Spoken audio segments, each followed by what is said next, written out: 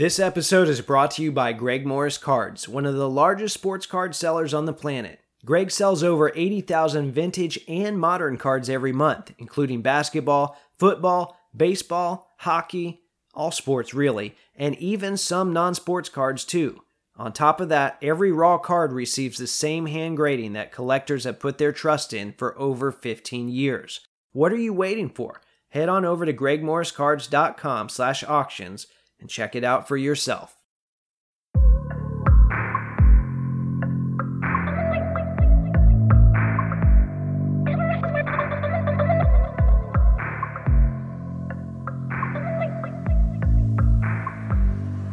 What's up, everyone? This is episode 172 of the Wax Museum podcast, where I talk about all things basketball cards from past to present to future.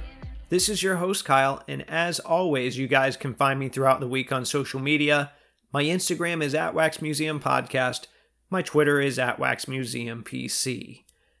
Well, I gotta ask here, have you guys been watching the NBA Finals? And, I suppose that's kind of a goofy question, seeing as this is a basketball card podcast. But I'm recording this on Tuesday afternoon. The Warriors are already up 3-2 now, and they've got a chance to close things out on Thursday in Boston. And I have to say, I love seeing Curry interact with the Boston crowd in Game 4. I think him winning another title is important. So, to be honest, I really want to see them close this thing out. The only bad thing, though, is that means we've reached the end of the NBA season. And there's going to be a little bit of a void. And yes, I know we've got the draft. I know we've got Summer League, but it's just not the same. So I'll probably be tuning into a few more Fever games for the time being. At least they've got a handful of rookies that are fun to watch, but not quite the same as what we've been so used to seeing for so long now. All right, well, I know you're probably not here for NBA analysis, but, the NBA Finals gets me excited. But I'm definitely going to talk about cards today. I want to recap a show I went to this past weekend. I want to touch briefly on a couple pieces of mail and an eBay predicament that I found myself in. And then in today's main segment, I talked to Mike, one of my old autographing buddies. He's got some eclectic tastes, and he works at the NASCAR Hall of Fame. Which, yes, I know, this isn't a NASCAR podcast, but we'll talk about how that influences his collection and more, so you'll want to make sure to stay tuned for that. Okay, so this past weekend, I went to the Bay Area Card Show in the Tampa area.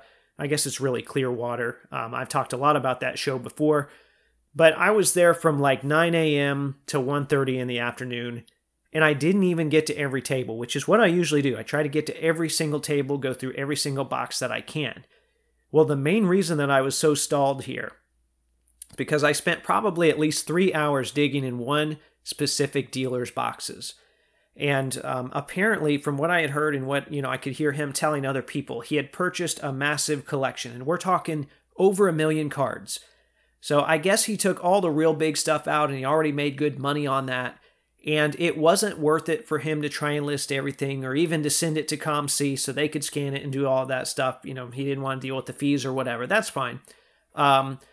So he brought all the stuff that he wanted to move and he had it sectioned off. He had numbered cards from all sports for $2 a piece. He had autos and relics for $3 a piece. And then he had a huge area where every card was $5. Probably like, 10 5,000 count boxes or whatever. And I would say a lot of those $5 cards were worth $15, $30, sometimes even more. I found some good stuff in there. So this was an ideal situation for someone like me that likes to dig.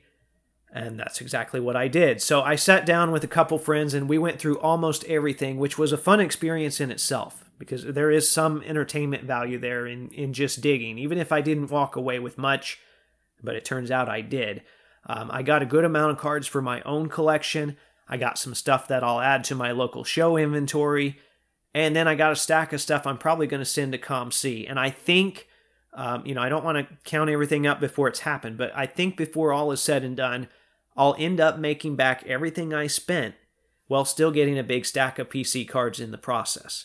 And that's kind of how I've built my PC over the years. So needless to say, that was an awesome and unexpected experience. And I'm not going to run through all of those cards on here, but I did a 20-minute video on my YouTube channel That was a lot of fun to put together. I know some of you have seen that already and commented on it, so thank you. I think the lesson from all of this is, if you have the chance to hit up a local show, do it. Sometimes they're great, sometimes they're not, but you never know what you're going to find. Okay, I want to carve out some time for some mail real quick. I got a handful of packages in this week, as opposed to last week where I didn't get much of anything. So this is going to be an abbreviated version. I do want to point out I got a couple of nice gifts that I posted in other places already. I think I put one on social media. I put one on YouTube. But I want to quickly say thanks, to those guys again. I really appreciate that.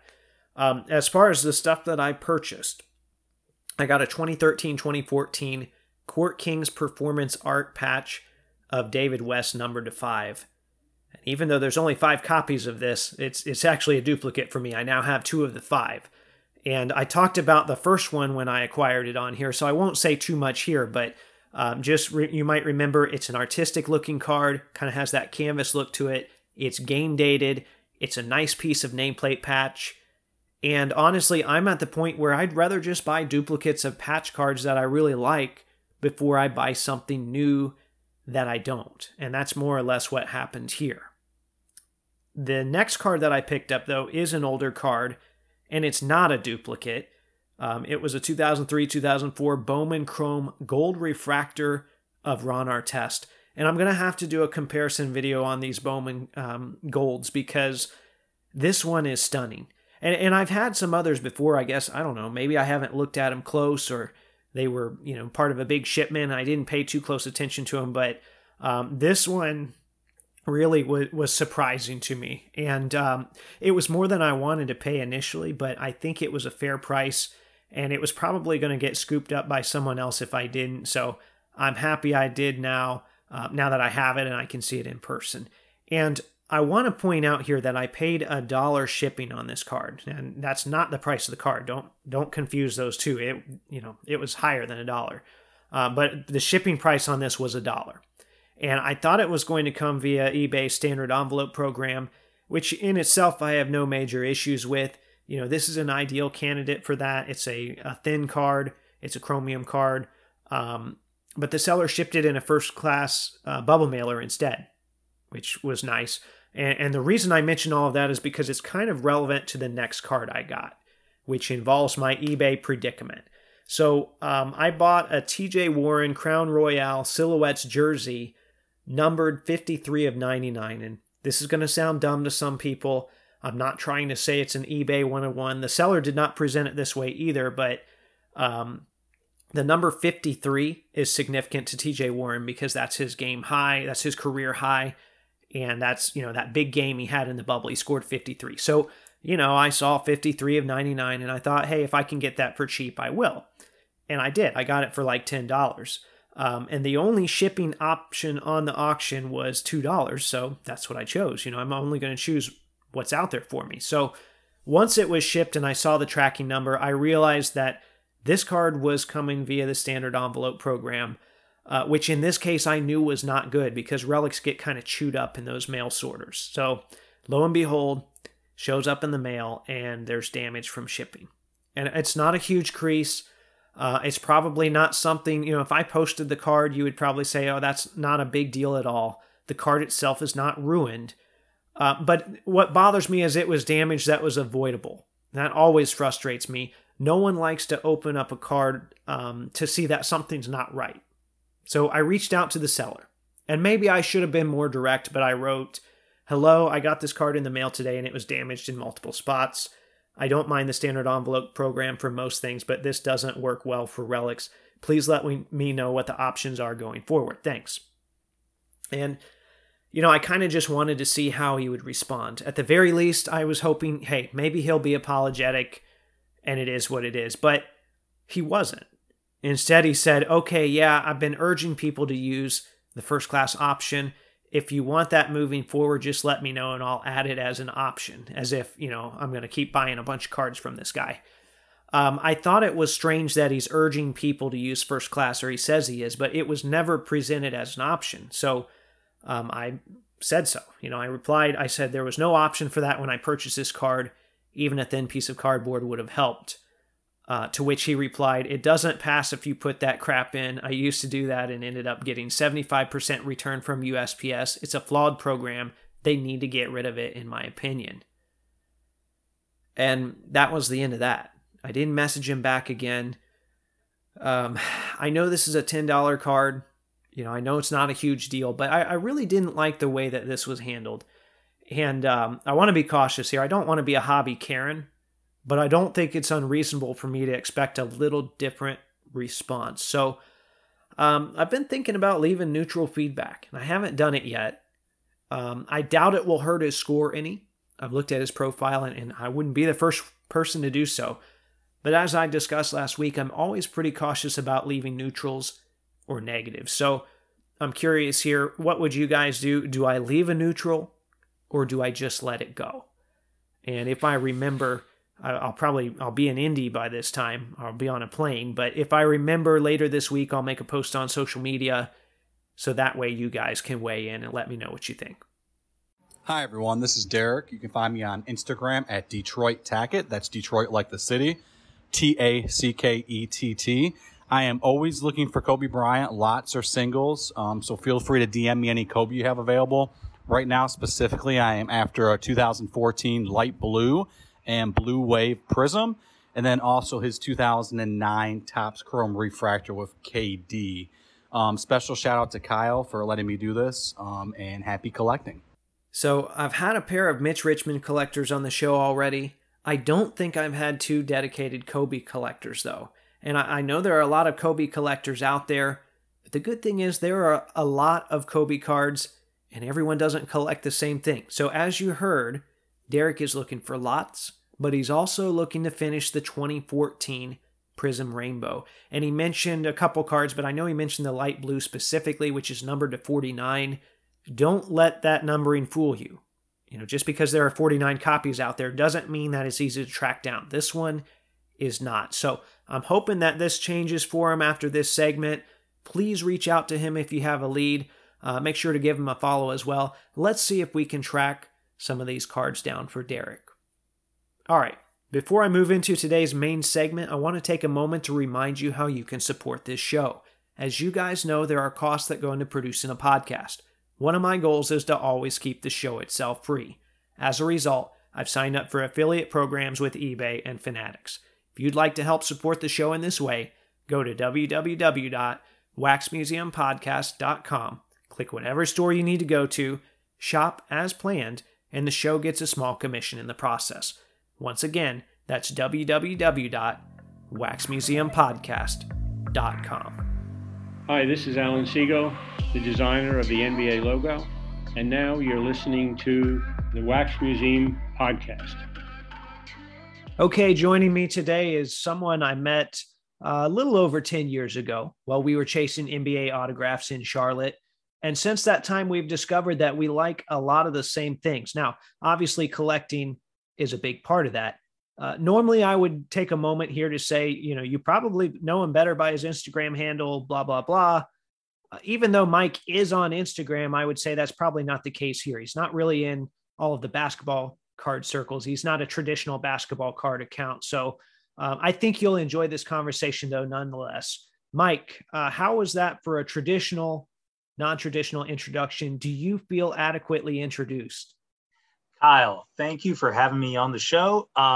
I feel like that's a great introduction. So I'm kind of a multi-sport collector, more baseball and basketball than anything else, more towards baseball. But we got to know each other chasing graphs in Charlotte. To me, it seems like a moment ago, but on the calendar, it's forever ago. So we've got about, 10, 12 years? I think so, interactions? Yeah. Doesn't seem like that long, but it has been. And I'm glad we've been able to keep in touch along the way, because I'll be honest, when I move from place to place, I don't generally bring a lot of those relationships with me. I kind of just let it go. So this is one, though, we had enough in common. I'm glad we were able to reconnect. And then also you made a visit to Florida recently. So I'm glad I was able to catch up with you again. We went to a baseball card shop in Tampa called Baseball Card Clubhouse, or I should say just a card shop in general. And something that's unique about that shop, I think I've talked about it a little bit on this show, but there is a wall of 5-row boxes, and it is not sorted. And it is basically just go through, pick out what you want, take it to the shop owner, and he'll give you a fair price, which sometimes is scary because I don't, my fare and somebody else's fare might be different numbers, but we went there and we dug for a while. What was your impression of our little digging adventure that day? That little card shop in Tampa was a real fun visit. It was relatively close to the Yankees training facility, which was good because I was going to go see a game there that night. I feel like you've done a very good job describing it and showing it in the video. The wall is, I would say, probably 50, 5,000 count boxes. Probably. And it just says like 90s basketball, in-person autographs, just like random stuff. And for me, it was so much fun to dig through boxes that are kind of random. I spend a lot of time because I'm more of an autograph collector than anything else. There was a box that specifically mentioned in-person baseball autographs. So I was going through that and just kind of tearing through and looking at it. I liked how the shop offered a lot of different types of buying experiences. Okay. So you had that wall. Mm-hmm. But if you wanted to buy singles, and whether those singles were, modern stuff or vintage, there was the display case. There was also a case where I suppose you spend $20 and you draw certain numbers and you get to select items based on the numbers that were drawn. Yeah, they had, so just a little clarification on that. I think they were like poker chips. They had in a bag, like a drawstring bag, and they all had numbers on them, and they shake the bag up and you pay for a certain number. I've seen this at other shops too, but not enough. I think it's a really good idea. And then whatever numbers you draw, you get the corresponding card in that case. If the Tom Brady card is numbered 12 on the top loader and you draw the 12 chip, you get it. And then there's other incentives too. If you get 3 numbers in a row, if you draw 12, 13, and 14, there's a certain prize. There's, different things that go, I don't remember all of them, but different things like that as well. As a person who's used to going to kind of standard fare card shops where you are requesting to look through certain boxes or, just buying a certain amount of product, having the opportunity to like gamble, if you will. Yeah, they gamified it. That's what they did. They gamified it, yeah. I could see how it would be fun to somebody who wants to try to just engage with the hobby on maybe like a non-PC level. Like as a I think as far as a non-PC option, this gives people a really good chance to, drop $20 and see what happens. Right. I thought it was a neat idea. And it was also really interesting. The owner of the card shop, as a minor league baseball fan, it was interesting to me. He is a former Mets prospect, a guy named Jason Weintraub, who played a few years in the Mets minor league organization. So when I saw his PSA graded card on his desk and started putting 2 and 2 together between the guy that was selling me my stuff and the card on the desk, I was like, oh, you're the guy on the card. This is a very neat little thing that has happened. Yeah. And then I don't think he didn't mention it while we were in there, but then I went on the Instagram of the shop after the fact, because I've only been in there a few times. And he's got a bounty out for his card in a PSA 10. I think it's like a $1,000 bounty, which, it's smart for him to do that, because for him to try and they have black borders on these cards. For him to try and do that, he's going to probably spend, well, at the time it was $150 per card, or I think $50 for the economy level.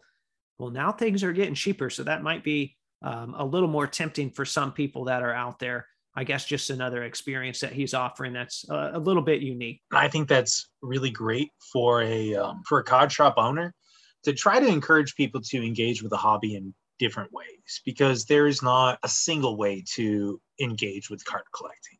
Like you've got people who are more of a PC collectors. So your Jeff Foster collection, obviously the Jeff Foster super collector. There is actually somebody that has a bigger Jeff Foster collection than myself, I think, in Texas, but I'm trying to get some of those cards. There's those types of PC folks. There's folks who are kind of more into the flip and move. And then there are folks who are kind of more like me, where I see cards and particularly autographs as moments in time. What I really enjoyed about that card shop was the opportunity to go through and experience different aspects of what he was doing. Mm-hmm. So whether it was having the chance to engage with the wall, see what he was selling on his more traditional retail space, as well as some of the other selling devices that he created to move product. It was really interesting to see how the hobby has innovated, especially as a guy who's about 39 years old, got into the card collecting hobby at the end of the junk wax era, and seeing how people have tried to take the hobby from a place where you're just buying packs or boxes to a way where you're engaging with people on different levels. Right. And one of the things that I really appreciated from that trip was he was talking to a guy who was very clearly new to the card collecting hobby. I feel like he was a guy who was doing it when he was a kid and is trying to come back to it as an adult. Right. But it's a different space. So he is new. It's a different space now.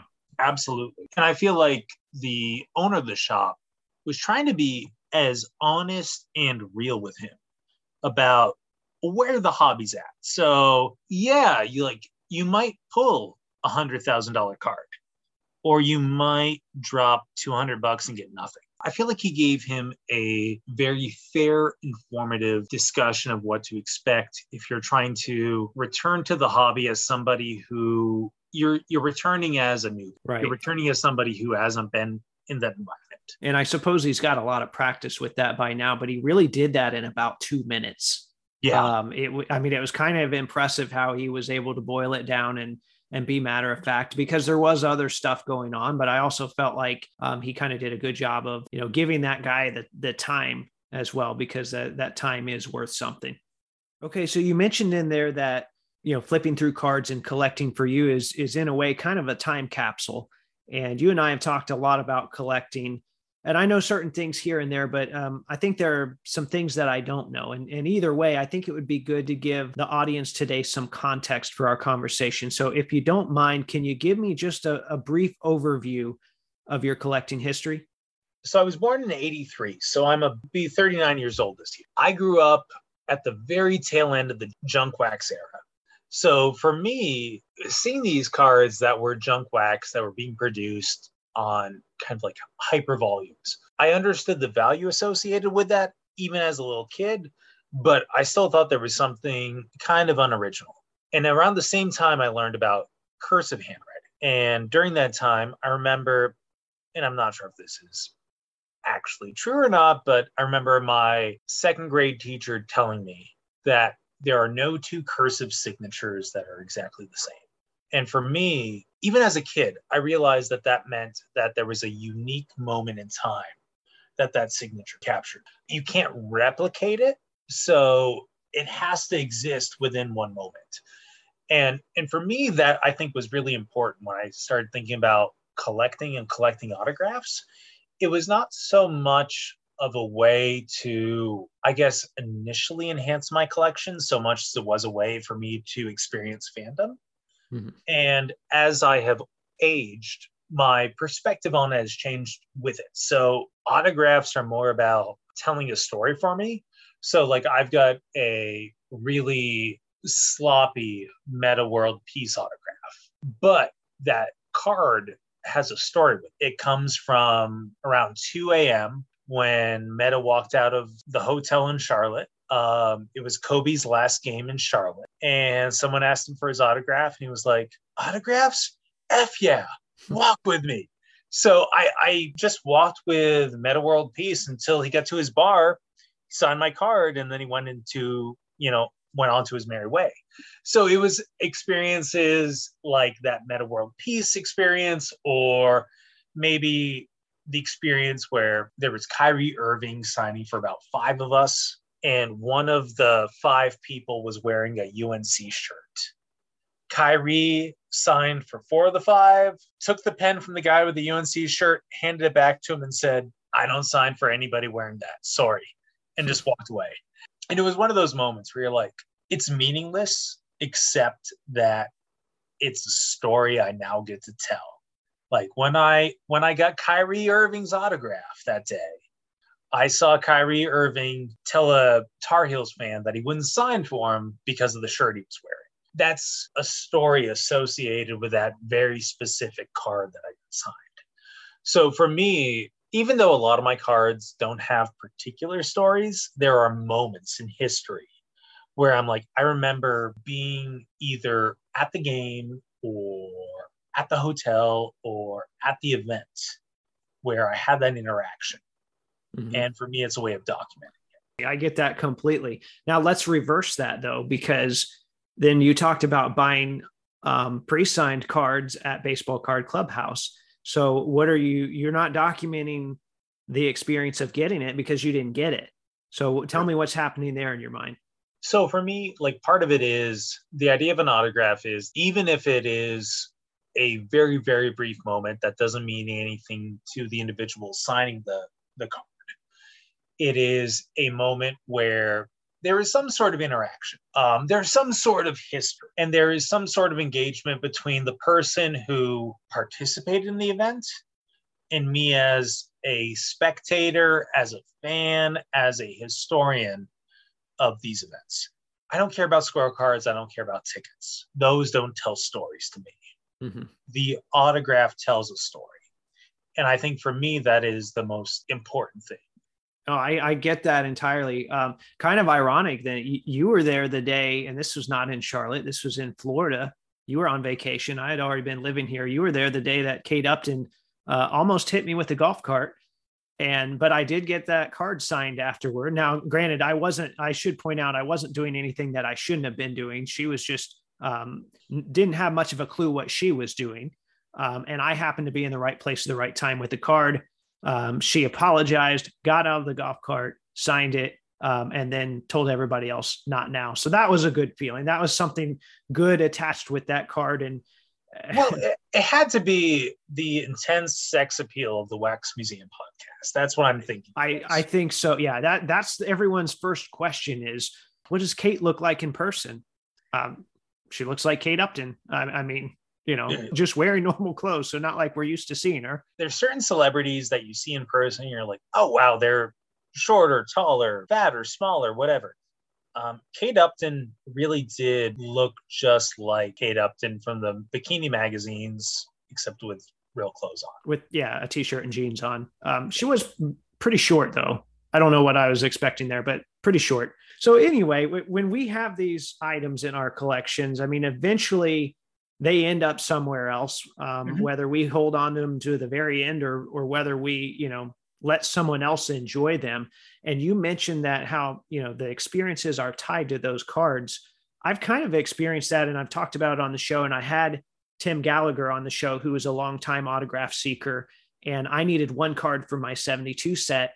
And he had got that card signed in the 70s, and he knew the exact date and he knew where he was. And he wrote me a letter, basically giving me all of that information. Now, that card in itself, probably not super valuable, but to me, to have that card and to have that letter and to know that it came from, his experiences that he valued and he talked to me about, I can't think of a more fitting way to close out that set.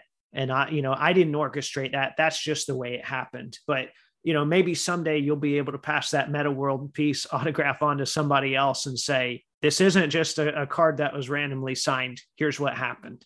Right. So the Meta World Peace card was part of a set that I've got about 62% done, 2012 Panini. Okay. I have finished the 2017 Topps Heritage Minor League Baseball set. Okay. And for me, doing sets it was a really interesting challenge. It was a really fun way of engaging with that experience because I grew up a huge Nolan Ryan baseball fan.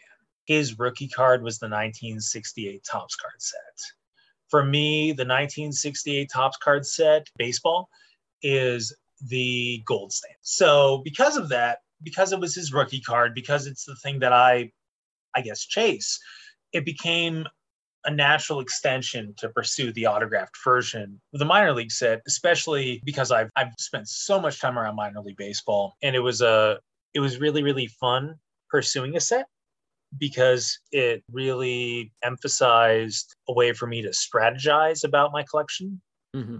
at the same time, you also start ignoring stuff that's happening along the periphery. So you're Right. not paying as much attention to stuff outside of your set. So it's, as an autograph collector and as somebody who's trying to, I guess, capture moments of history, even if they were not moments that you personally experienced, having the chance to document, to, and I'm sure you did this as well, try to make sure that the autographs that you are buying from other people are legit, and trying to experience the provenance of it, the way that you did with the last guy for your 72 set, where there's a backstory. For me, that's way more meaningful than submitting a card to a private signing and that being the last card I need done for my set, where I've just paid X amount of dollars to receive a signed card. Right. And I think that the chase of in person or through the mail, autograph collecting, even buying stuff from time to time, it forces you as a collector to take a particular stance. Right. Or take a particular perspective or philosophy when it comes to organizing your collection. And that can be, I think that can be really, really helpful when a person is super goal oriented. Mhm. Like for both of us, it was, we have a set, we're trying to get a single version of every signed card.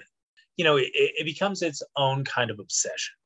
Yeah, and sometimes it wasn't even, I mean, as much as I appreciate a good story, sometimes it wasn't all story driven. Like there was a player in the 72 set, Gerald Govan, where I think Mill Creek or somebody had $40 slabbed copies of his autograph on eBay. And I could have easily have just bought one of those, but instead I ended reaching out to his daughter. And she got one signed on the back for me, which I didn't, that's not really what I preferred, but it's like, if I can save $40 on 40 players, that's going to make this thing a whole lot more doable, where otherwise I probably wouldn't have finished that set. So even some of the easier stuff that was out there, I had to kind of look for ways around that. So it was fun. It was like a game. At the same time, I'll never do it again. I would not, I'm not trying to steer people away from it, but it's like, all right, I've been there, done that, took 9 years. I'm moving on. I feel like it's one of those things, like you do it once and you realize how much work's into it. And unless you have something that is really compelling you to go back around a second time. Nope. Especially not, it's basketball's tricky. You can't do a vintage set because there's all the Wilts and Petes and those kind of guys. You can't do a 90s set because there's Jordan. You can't do a 2000 set because there's LeBron. All these guys are like virtually impossible. So I'm done with that space. The time that I did it in worked out for me because Wilt was, reasonably priced then. He's not now. Pete was reasonably priced then. I didn't think he was, but he is now when you look at it. So I'm beyond that. Now you mentioned that you were kind of casually working your way through the 2012 Panini set. I know part of that is just because you had access to a lot of those guys. That was around the time that we were out getting autographs. Yeah. So I'm guessing at the time that you were autographing basketball, you were probably ripping basketball packs more so because there was just a practical element to it. You needed stuff to get signed. Even if you lose out and you don't get a big hit in the packs, you really don't lose out because now you have these cards that you can go get signed, right? Absolutely. So as an in-person autograph collector, especially basketball at that time, Panini and NBA Hoops were big friends, especially when they had the non-gloss versions for in-person.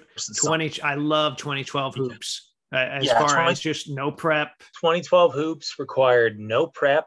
It was cardstock. It was standard. Whether you had a Sharpie or someone had a regular Bic pen, the signature would stick to the card. That was really nice. And I like the 2012 Panini. I like the photography of the set. Yeah. And for me, the photography, I've always been more attracted to photo heavy sets. So like your stadium clubs or kind of your more higher end. But the nice thing about Hoops and Panini was they still did really nice in close shots Mm-hmm. Now, the 2012 sets also had the benefit of, it was the double rookie class, but they had the game photos from the previous, from the first iteration of that double class. So that was kind of nice. Now, you also, and I moved away around 2013. So the only new Hoops cards, I moved away in November. So Hoops had just come out, or I moved away December. I think Hoops had just come out. I think I got my Oladipo cards in time to get those signed. I had to get Anthony Bennett on a index card because I didn't have that one then, which, no huge loss now. But there was another 2013 rookie that you got. Do you want to tell us a little bit about that? I think we're talking about the Greek Freak, if I'm not mistaken. Yes. So Giannis. So I have two really nice silver Sharpie signed. They're not full sig, but about as close to full signature as you can get. A lot more than you're going to get now. If you look at like the Leaf stickers now, it's like a, like a T, almost like a loopy T and then an A. I've seen these. Mike showed these to me. I was jealous. A lot more than that. There's like 5 or 6 characters to them. They're nice. So I remember getting Giannis, and it was shortly after you moved away, Kyle. I do remember that. And I remember I had the 2 cards. I bought a silver paint pen specifically for those cards because these were the Panini cards with the black backdrops. And even though I consider myself better at evaluating baseball talent than basketball talent, there was something about Giannis that his athleticism, the videos that he had from Europe, and just his like physical presence. Like this guy looked like he was going to be the guy that he is now. All those factors kind of made him my big to get when I think Larry Sanders was the big name on the Bucks. He actually was. Yeah. He was a big deal then. He was playing really well. I know some people are going to hear that and dismiss that. No, let that sink in for a minute. Larry Sanders was a big deal. Larry Sanders was the Bucks big guy for a long time, or for a minute, I should say. But I mean, I scored 2 of the nicer looking Giannis autographs that I've seen out there. And this was before he was a name. I remember just getting it and be like, they think highly of this guy. So do I, whatever. And then, the past several years have happened. Right. And it was like, well, okay, so Giannis is really the Greek Freak. As I mentioned, ripping those packs had kind of a practical element for you. Well, before we move on here, I want to tell listeners about another practical element of ripping wax, and that comes via the show sponsor, Check Out My Cards. COMC continues to offer 50% off processing fees for all newly released trading card consignments with their COMC Fresh Pulls program. To qualify, cards must be received within 90 days of the hobby release date and submitted using the Elite, Select, or Mailbox processing service level. For more info, you can check them out on social media under the handle @CheckOutMyCards. All right, well, switching gears here, another reason I wanted to have you on the show today is because you currently work for the NASCAR Hall of Fame. And I know some people are going to think, all right, we talked a lot about baseball.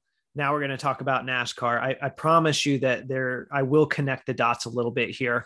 But go ahead and tell us, what's your actual title at the Hall of Fame, and then what exactly do you do? I work at the Hall of Fame as an education specialist. So I'm a part-timer there. I work as a member of the exhibits team, and my job is mostly focused around public programming that revolves around explaining real-life concepts of science, engineering, mathematics, and critical thought in a real-world application of NASCAR. So my background is a little bit more focused on teaching kids using the artifacts of the museum, but I also have responsibilities that require me to consider how the exhibits that we produce, the artifacts that are on display, can be related to something that is either educational or geared towards some sort of public program that is deemed positive, Okay. I don't know how many racing fans we've got listening today. And I've fallen out of kind of NASCAR viewership for about 2 decades now. But I used to, when I lived in Indiana, I used to follow NASCAR quite a bit. And it's interesting because NASCAR is really only a couple years younger than the NBA. So we're talking about sports that are similar ages here, but and I know you're probably going to correct me on this, but when it comes to documenting history, it just feels like NASCAR is way behind now. So feel free to correct me if I'm wrong, but do you think that's an accurate assessment? So I'm not sure if that's an accurate assessment. I will say one of the things that makes NASCAR an interesting subject for historical inquiry is that NASCAR doesn't really own much. NASCAR owns the title, owns the racing numbers, owns a limited number of tracks, but they hold very limited physical property. Like they're mostly intellectual property and branding. Right. Because even the Hall of Fame itself is not that old, correct? The Hall of Fame it's going into its 11th class, so 12th year, because we did not induct during COVID. So the Hall of Fame is interesting and it's unique because the Basketball Hall of Fame, Football Hall of Fame, Baseball Hall of Fame, Hockey Hall of Fame, those are all either national, international. They're not specific to pro sports. NASCAR is very much a branded Hall of Fame. Mm-hmm. We're not concerned about F1. We're not concerned about Indy 500. It has to be NASCAR sanctioned or it's not involved. So it's interesting to see because NASCAR is one of the major North American sports that has, I guess, maybe like a different operational model than what you are used to seeing, where there's going to be like an expansion draft or an expansion movement. NASCAR is more about, I guess, maybe more owning the means of the race. Right. So I've covered this many times before, but everyone collects for different reasons. And we even talked about that earlier, where we talked about the time capsule and all those other things. I've talked about how I try to narrate the history of the game through my collection. And I basically have tried to build a mini museum. And I know not everyone's like that, but that's kind of what I'm trying to do. It's my mini Pacers museum and my mini NBA museum and my mini NBA Finals museum. That's kind of how I would describe my collection. Yep. Well, you work for an entity that's, essentially doing the same thing, albeit on a much larger scale. How do you feel that your time collecting has helped you in your time working for a museum? As a personal collector, I have my own interest, right? Like part of it is I collect autographs at sporting events because it's part of the way that I engage with the sport that I like. At the same time, when you think about how working at an institution influences you as a collector, it's almost like working backwards. Like imagine that you have the collection that you want. Mm-hmm. Because that's essentially where I work. I work at a museum. You have everything under the sun. You need to start to figure out what pieces tell stories and how to tell those stories and why. So institutional goals are very different from personal goals. And like, I know that one of the goals of my institution, which is publicly expressed, so I can talk about it, is that we're trying to collect unique artifacts, 1 of a kind, 2 of a kind, 5 of a kind. We're trying to be the repository for all that kind of important nostalgia, history, memorabilia, etc. Mm-hmm. So kind of collecting the whole experience, whether it be an experience that at NASCAR, obviously the sport is on the racetrack, but is there something else that goes on in the grandstands or beyond that has historical value that's pertinent to the sport? So there's a great story that my boss's boss tells about his experience working at the Smithsonian and receiving an archive that was largely technical records and a small private collection of New Yorker political cartoons from the start of the invasion of Poland by Adolf Hitler till the very end of World War II. So he thought that was cool as could be. And his boss looked at him and said, this is really, really cool. This is super neat. This has a place for somebody somewhere. However, the New Yorker has its own archive. We're not in the business of archiving things that are already archived. We need to preserve what can't be replicated elsewhere. So this is a piece that, as cool as it is not relevant to the collection. And when he said that story to me, it all kind of clicked, like how museums and collections of those nature are very, very goal oriented. They're not trying to collect everything under the sun. They're trying to capture specific moments. Okay. So you mentioned kind of making relics accessible, and you like the Hall of Fame in the sense that, you know, there are some relics there that are accessible to you that otherwise wouldn't be. Now, being a basketball card relic collector, I know that I've come across a lot of people that cringe at the thought of destroying relics. Like there's a YouTube video I've referenced many times before, a Panini cutting up a Pete Maravich jersey. I get some weird satisfaction out of that video. Not that they're destroying something, but just seeing the process of this jersey being cut up and how it goes into cards. But for me, that's making something accessible that otherwise wouldn't be, because I can't get to the Hall of Fame right now, or I don't know, you know, where, if Louisiana has some sort of Pete Maravich museum, I can't get there. So to me, you know, I think if you mention the Smithsonian, 99% of these exhibits are hidden. Well, maybe this is a way that they could be revealed. And I'm not saying we should cut up, you know, the Constitution or something like that, but I think there is some middle ground. And I think card companies have helped, you know, like a lot of people don't realize the Babe Ruth relics out there are from pants that were just tore up. You know, they're not picking the most prime examples of historical relics and cutting them up. Now, maybe when we get low on them, maybe they might, but I doubt it, especially not with the price of memorabilia these days. What are your thoughts on that?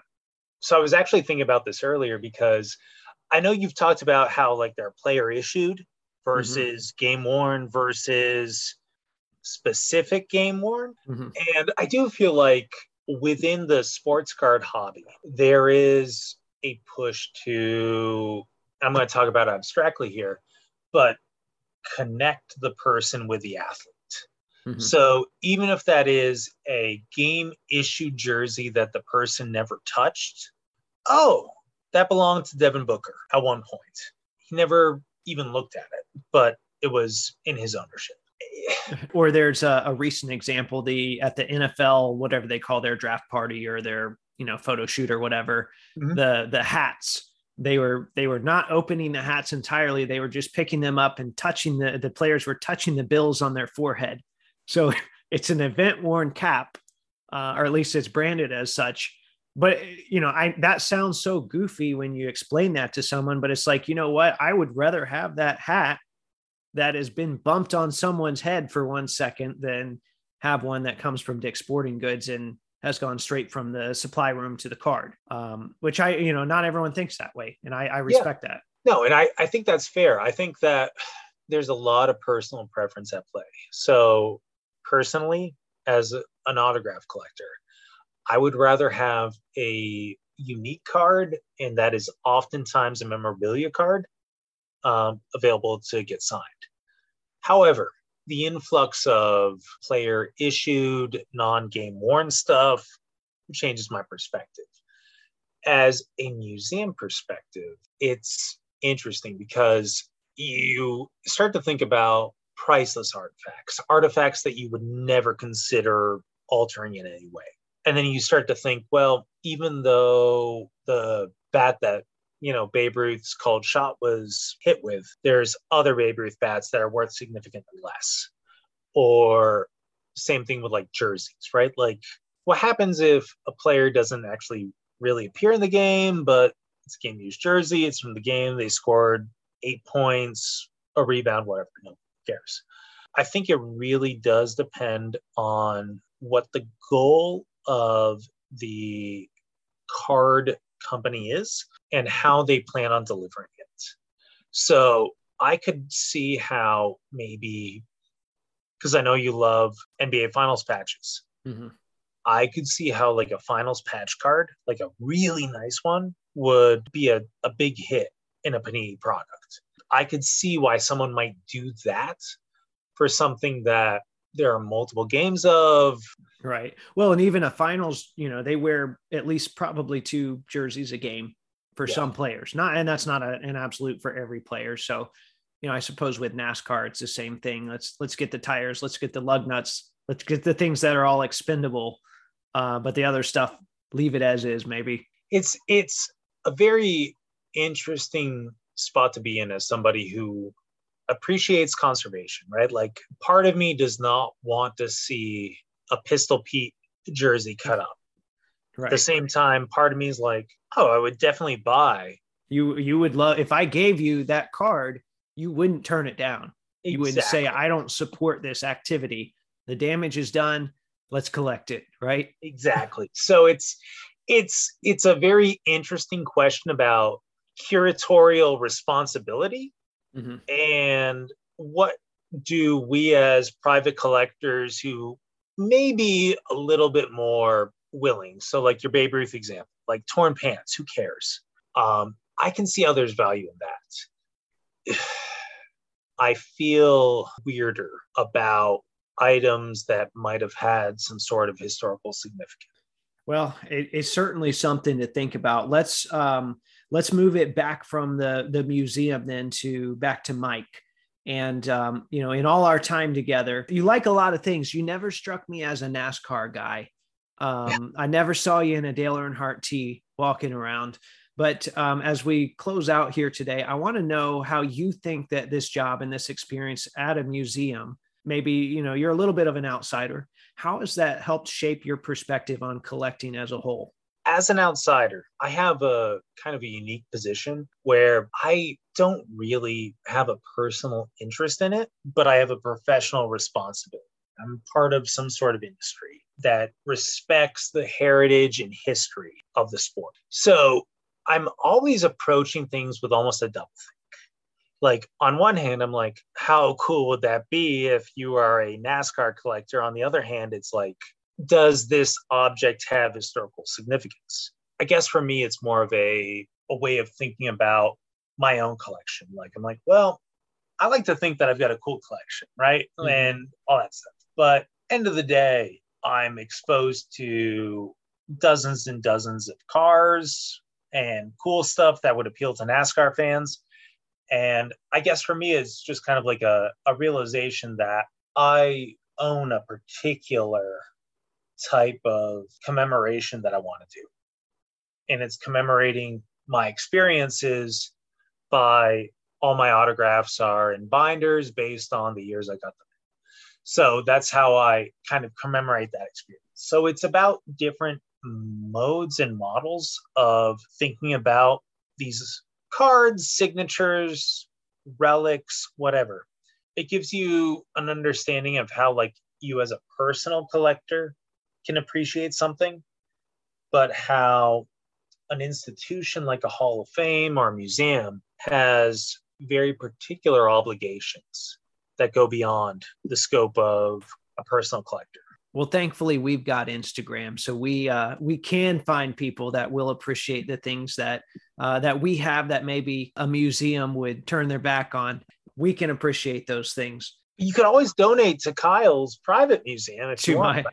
To my wax museum that is probably needs to downsize. People ask me a lot about consolidation, and it's hard. I like too much stuff, like I talked about last week. Well, Mike, I'm glad that we finally did this. I've been thinking about it for a while, and I have to say, I think you're the first museum employee to come on the show. So congratulations for that. I have a feeling this isn't the last time that we'll be hearing from you either. Before I let you go, though, feel free to plug anything maybe that you're working on or looking for, or if you want to give us a social media handle, feel free to do so. The next few moments here are yours. Absolutely. So at the moment, I don't have many particular collecting goals. My social media is milb.fan on Instagram. That's where you'll find most of my reportings on stuff. I'll try to post photos of stuff I've either gotten through the mail or in person, or some comments on that. I occasionally will talk smack to Kyle on his Instagram profile, so you might see me there as well. So let's at least get those Giannis autographs up, and maybe some of your basketball stuff if you've got pictures of that handy. Maybe sure. Once this episode's published, we'll make sure that stuff gets up. So thanks again, Mike. Absolutely, Kyle. Thank you so much. All right. Well, there you have it. Thanks again to Mike for taking time out of his schedule to come on the show. I know we talked a little bit about racing there. By the time you listen to this show, I will have started my vacation in Indianapolis, the racing capital of the world. But I'll be looking for basketball cards. Rest assured, though, I'm sure I'll have plenty to say about that in the next week, including my in-person trade with Vintage Pacers, our little trip to the show, meeting up with some of you, so I'm excited about that. As for today's conversation with Mike, maybe there was something we talked about that resonated with you. Feel free to reach out to me on social media. You can find me on Instagram under the handle @WaxMuseumPodcast. I'm also on Twitter under @WaxMuseumPC. If you enjoyed this episode, I encourage you to support the show by doing all of your eBay purchasing through the link on my site, which is www.waxmuseumpodcast.com. There's a big eBay logo at the top. Click that, and it should give me a small percentage of whatever you purchase in the 24 hours that follow. Once again, that's www.waxmuseumpodcast.com. In the meantime, if you like the content I'm providing, please subscribe, rate, and review on iTunes, Spotify, or Google Podcast. Hit up the Podbean site for a link to the merch store, tag Taco Bell and let them know they can pay me in burritos. And until next time, this is the Wax Museum Podcast.